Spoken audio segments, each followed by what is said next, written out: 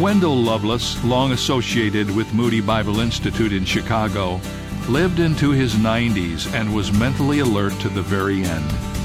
Warren Wiersbe and his wife visited Mr. Lovelace one day, and the aging Lovelace said, "I don't get out much these days because my parents won't let me, Mother Nature and Father Time." There was a man reconciled to his earthly mortality, but also with the spirit of joy even in his final days. We should ask ourselves, are we reconciled to the fact that we will one day die? Do we face that event with fear or with anticipation for what comes next? This is David Jeremiah, encouraging you to get on the road to new life. Discover God's perspective on death on Route 66.